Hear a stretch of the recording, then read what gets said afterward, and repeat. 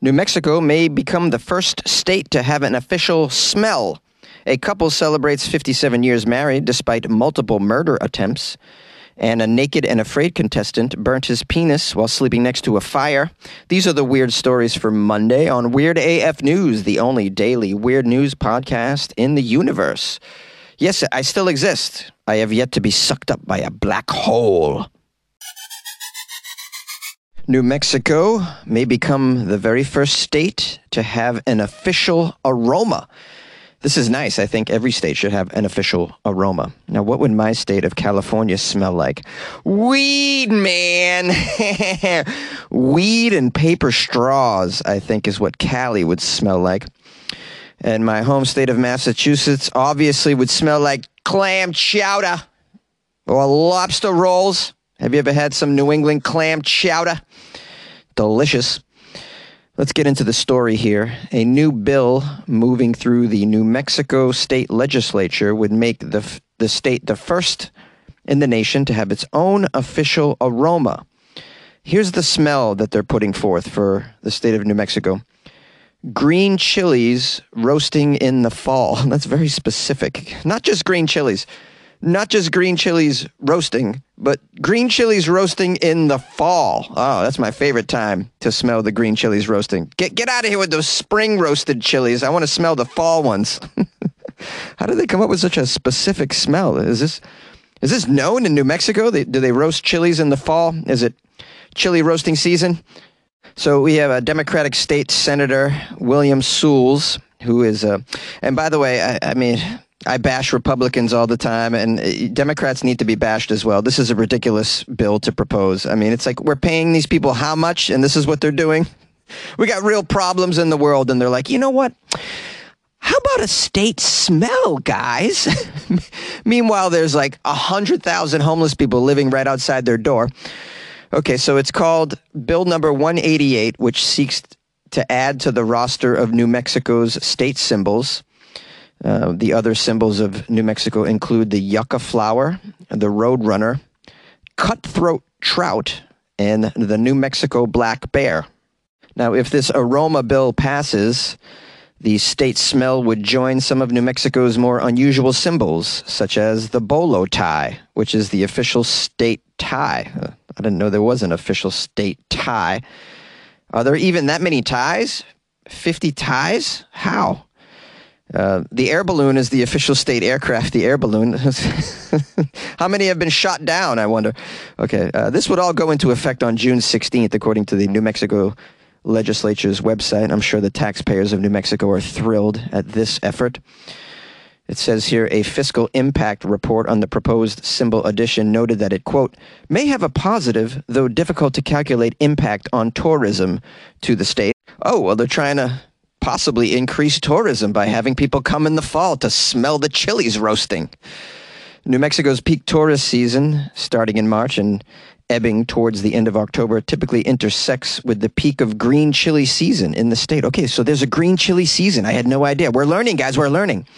Here's a quote from someone at the administration there. The new state aroma could help draw visitors away from Colorado, which for some reason thinks it has green chili comparable to that of New Mexico. Oh, it's the green chili wars between Colorado and New Mexico. Shots fired from New Mexico. They're like, take that, Colorado. We're going to adopt the green chilies as the state aroma before you do. How about that? Well, I had no idea there was a green chili war going on. It says here there was a technical issue noted in the report. Apparently the bill's specificity would leave out red chilies and chilies roasted in the summer. Yeah, okay, so they roast chilies all year round, not just fall. I had no idea.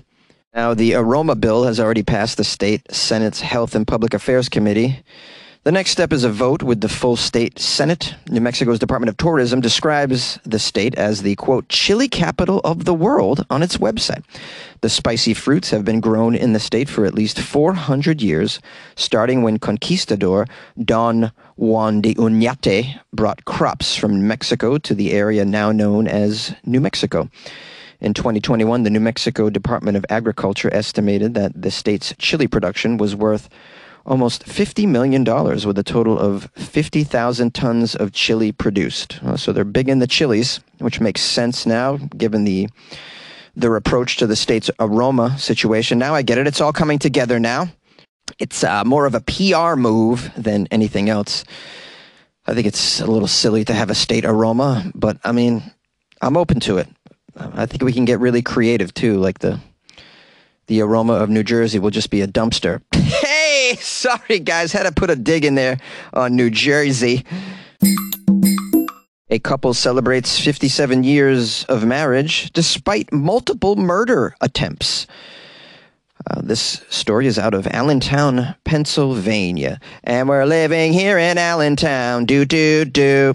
They say what doesn't kill you makes you stronger, guys, even in your relationship. A Pennsylvania couple insists that their unusual romance is proof of that, even though one of them tried to kill the other for real. The story apparently even got the attention of Hollywood. It says here it's a true love story. This year, Tony and Frances Toto will celebrate 57 years of marriage. Here's a quote from Tony Toto. What a cool name. Tony Toto. I wonder if he blessed the rains down in Africa. Hey, because it's Toto. His last name's Toto, the band Toto from Van Nuys, California. Are you aware? Anyways, here's a quote from Tony Toto. We've been blessed that we had together all these years. There was one time when we had some rough times. There was one time when we had some rough times. That's an understatement, Tony. You apparently tried to murder her. When Tony Toto says they had a rough time, it's putting it mildly. The year was 1983. Tony and Frances Toto had 4 kids and a pizza shop, but he strayed from the marriage.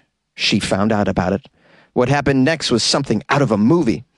Hollywood thought so too, turning the Toto's troubles into a feature film called I Love You to Death, starring Kevin Kline, Keanu Reeves, River Phoenix. Wow. While not everything in the movie is accurate, Frances Toto did hire a teenage hitman to help her try to kill her husband 5 times. 5 times she tried to have her husband killed, including failed attempts to blow up his car and attack him with a baseball bat. Wow, she's running the whole gamut of murder. One night, Frances Toto put a bottle of sleeping pills in her husband's food, and then the hitmen shot him. My goodness, this guy didn't go down. He's like the Rasputin of lovers. You guys familiar with Rasputin? He's a very weird person from history, and they tried to kill him a few times. He just would not go down, this guy. He was like a superhero. Sounds like Tony Toto, also a superhero. He did not go down. Not only that, he stayed with her. Tony Toto said, quote, "Twice she shot me. One in the back of my head, and then the bullet went right through my chest." How did he live? Back of the head and through the chest? First of all, how did it go through the back of his head and then through the chest? That seems strange. Did it ricochet off the fridge? I'm just amazed that this guy's alive. Because of the pills, Tony Toto's system slowed down. Yeah, sleeping pills have a tendency to do that. He was in a daze and says he didn't feel a damn thing, believing his wife when she told him that he had the flu. Yeah, but what about when she shot you, buddy? Did she tell you those were fireworks and you believed her with that? Frances Toto said, "Well, the bullet in his head is still there. I don't think I was thinking straight. It was like a love-hate kind of thing. I don't think I was thinking straight. I just blasted him in the face. Shot him in the chest, gave him sleeping pills, hit him with a baseball bat. Had some teenagers try to drown him in the community pool. I put a bear trap on home plate when he was playing softball. I thought that might work. Sheesh, they found out." It says after 5 days, police found out about the plot and arrested Frances Toto and the teenage hitman. Tony spent 12 days in the hospital, poor guy. But do you know what the first thing he did when he was discharged from the hospital? He bailed out his wife, because he has a strange murder kink or something. Strange kinks out there. Here's another quote from Tony Toto. "And then after I bailed her out, we both cried and we said to each other, from now on, honey, let's talk, let's communicate better. That's something that we should have done before. That's what was missing, I think, in our relationship." Tony and Frances Toto say that tearful moment was a new beginning for their relationship, and it helped them stayed on track, Because enemies that lie together stay together, as you know. If you can't accept me at my murderous, you don't deserve me at my nurturist. They got some counseling. Tony says, "Did I forgive her? Yes, of course. Nothing happened to me. It's okay. I said, don't do it again. I said, take it easy. Take it easy." Could you just take it easy from now on? Not try and give me sleeping pills and then shoot me twice? Now, the wife, Frances, didn't get off completely scot-free. She had to pay for what she did. She spent 4 years in prison. And she talked to her spouse on the phone every day. Nothing brings a couple together like attempted murder. In 1990, a silver lining to their dark cloud came about because I Love You to Death hit the theaters. Tony and Frances traveled to movie premieres around the world and were featured in thousands of newspaper and magazine articles. The couple says they know their situation is a 1 in a million and many people won't agree with it or even understand it. And I gotta hand it to him, he's right about that. I don't understand it myself, but they are celebrating 57 years of marriage this week, so they've cracked the mystery. How do you stay together? Well, you love each other to death, or nearly to death. Yay! A Naked and Afraid contestant burnt his penis while sleeping next to a fire. A Naked and Afraid contestant learned the hard way that being naked and being afraid, not always a good idea. The upcoming season of Naked and Afraid is upon us, and a clip was shared. I think the weird part about this story is this show is still on the air. People have not had enough of Naked and Afraid, apparently. This contestant from the UK named Sam Mauser has his penis burned in the clip because he slept too close to an open flame, it turns out. Mauser and another contestant named Lily Jammerbund. Is that a real name? Jammerbund? I feel bad for this girl. No wonder why she's on the show Naked and Afraid. Her last name is Jammerbund. This is her therapy. She spent 3 weeks filming in the wilderness of New Mexico with Sam Mauser. They're in New Mexico. Oh, did he burn himself while they were roasting chilies over the open flame? That's what they do in New Mexico, as we learned earlier in a segment. Oh, the smell of the green chilies burning in the fall. And the smell of the tip of a penis. The official aromas of New Mexico. Now, the video was published on TMZ on Wednesday. It shows Mauser and Jammerbund sleeping close to an open flame when Mauser suddenly screams out in pain because a hot coal popped from the fire and landed on the tip of his penis. He yelled out, "One of the coals has landed on my, little soldier's helmet." Good job on him, because the producers probably told them not to swear, and he was about to. He was about to say the big D word, right? And then he's like, a coal has landed on my little soldier's helmet? Strange choice. I would have went with genitalia, perhaps. I don't know. Anything but little soldier's helmet. That's a very strange way to describe it, especially when you're screaming in pain. Good for him, though, for being aware. Then Mauser told the camera, with some humor, "I'm going to look like I got hit with buckshot when I get home. I." This guy is not afraid at all. He gets on Naked and Afraid. He's like, "I'm not afraid. Your penis almost burned off. Are you afraid yet?" "Nah, I'm not afraid. Still cracking jokes." And then he sang "Goodness Gracious, Great Balls of Fire" and danced. No, he didn't, but it'd be funny if he did. It says here, thankfully, a brave medic was on the scene to make sure his injury did not cause an infection. That's right. They have medics right there. All right. They're right off camera in case anything happens. They're not exactly alone in the wilderness, is my point. They probably got a personal chef cooking up chicken pot pies for them if they get too hungry. I'll bet. It says here that Mauser and Jammerbund filmed their episodes in August. Oh, so we should have an update on the status of his genitalia by now. I don't see one in the article.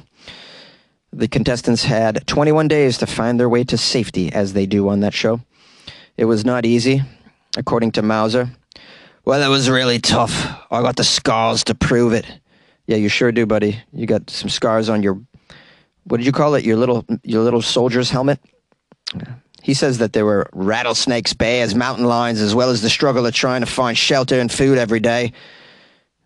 He says that he and Lily shocked the producers by how well they did. Oh, so despite getting his wang burnt, they still did pretty good overall, it sounds like.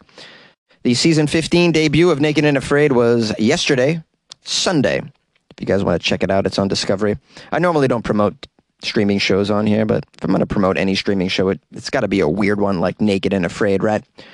Yay! Hello, my fellow weirdos, fans and loyal listeners of Weird AF News. If you're new to the show, make sure you subscribe, or I mean, you don't have to. You can, if you don't like it, you don't have to listen to ever again. Please don't write me a bad review, though. Just like kind of move on. There's a lot of other podcasts out there. I'm sure you'll find something you like. That being said, I got a nice review on Amazon from Michael. Michael gave me 5 stars and wrote, "He slowly grows on you like a fungus, but a funny one." You know who I think is really funny? I think Michael's funny. Says, "I grow on you like a fungus." Michael wrote, "In the beginning, when I heard this podcast in my flash briefing from Alexa, I skipped through it, didn't like it at all. In fact, the only reason the podcast stayed in my Alexa list is because I couldn't figure out how to remove it." That's all right, man. I don't know how to remove these things either, man. Michael wrote, "Now, that being said, Jonesy's candid improv style approach to just reading funny news articles has admittedly started to grow on me. His jokes became more funny to me once I got to know his style of humor. I appreciate all of the work, if any, that he puts into this. It's the perfect length of time, not too short, not too long. Just wanted to show some love over here from Long Island, New York. And by the way, hashtag screw 1-star Steve." Yeah. Screw 1-star Steve, Mike. Nice job, bro. Mike from Strong Island, as we call it. Strong Island Mike. Now a super fan because I grew on him like fungus. Mike, I can't tell you how much I appreciate you taking the time to write that review, man. And it's straight from the heart. And I so appreciate it. And I'm glad that you got stuck with me because now you're kind of stuck with me. So I hope you'll be a long-time listener. And I really appreciate the review, bro. Please stay in touch. If you guys would like to write a review like Mike from Strong Island, you can do so on Amazon or Apple Podcasts. And you can also leave stars on Spotify if you're listening there. So, I appreciate the love. And people write bad reviews, as Michael has alluded to. So we got to offset them. We got to blow them away with good reviews. The good reviews push them down. We want to push them down. They've already been pushed down in life, it seems. We want to push them down further if we can. Anyways, if you'd like to help out the show, please tell a friend about Weird AF News. Word of mouth is a good way to spread it around, I find. I appreciate that. I want to thank everybody who sent me Florida Friday articles. I hope you enjoyed the Florida episode on Friday. It was a pretty good one. If you want to support the show, I got a Patreon. Don't make much money there, but we have a lot of fun. It's more of the community value that we get out of that. There's about 114 people in the Patreon. Wow, look at this. I'm not trying to brag, but there's 114 people. I can't fit you all in the closet, so I have you in the Patreon where we can all have a chat. And I'm going to be answering questions in an AMA video in the Patreon. It's a Patreon-only AMA video, Ask Jonesy Anything. So if you want to check that out, I'll be posting that after all the questions come in. So join the Patreon. Ask me a question.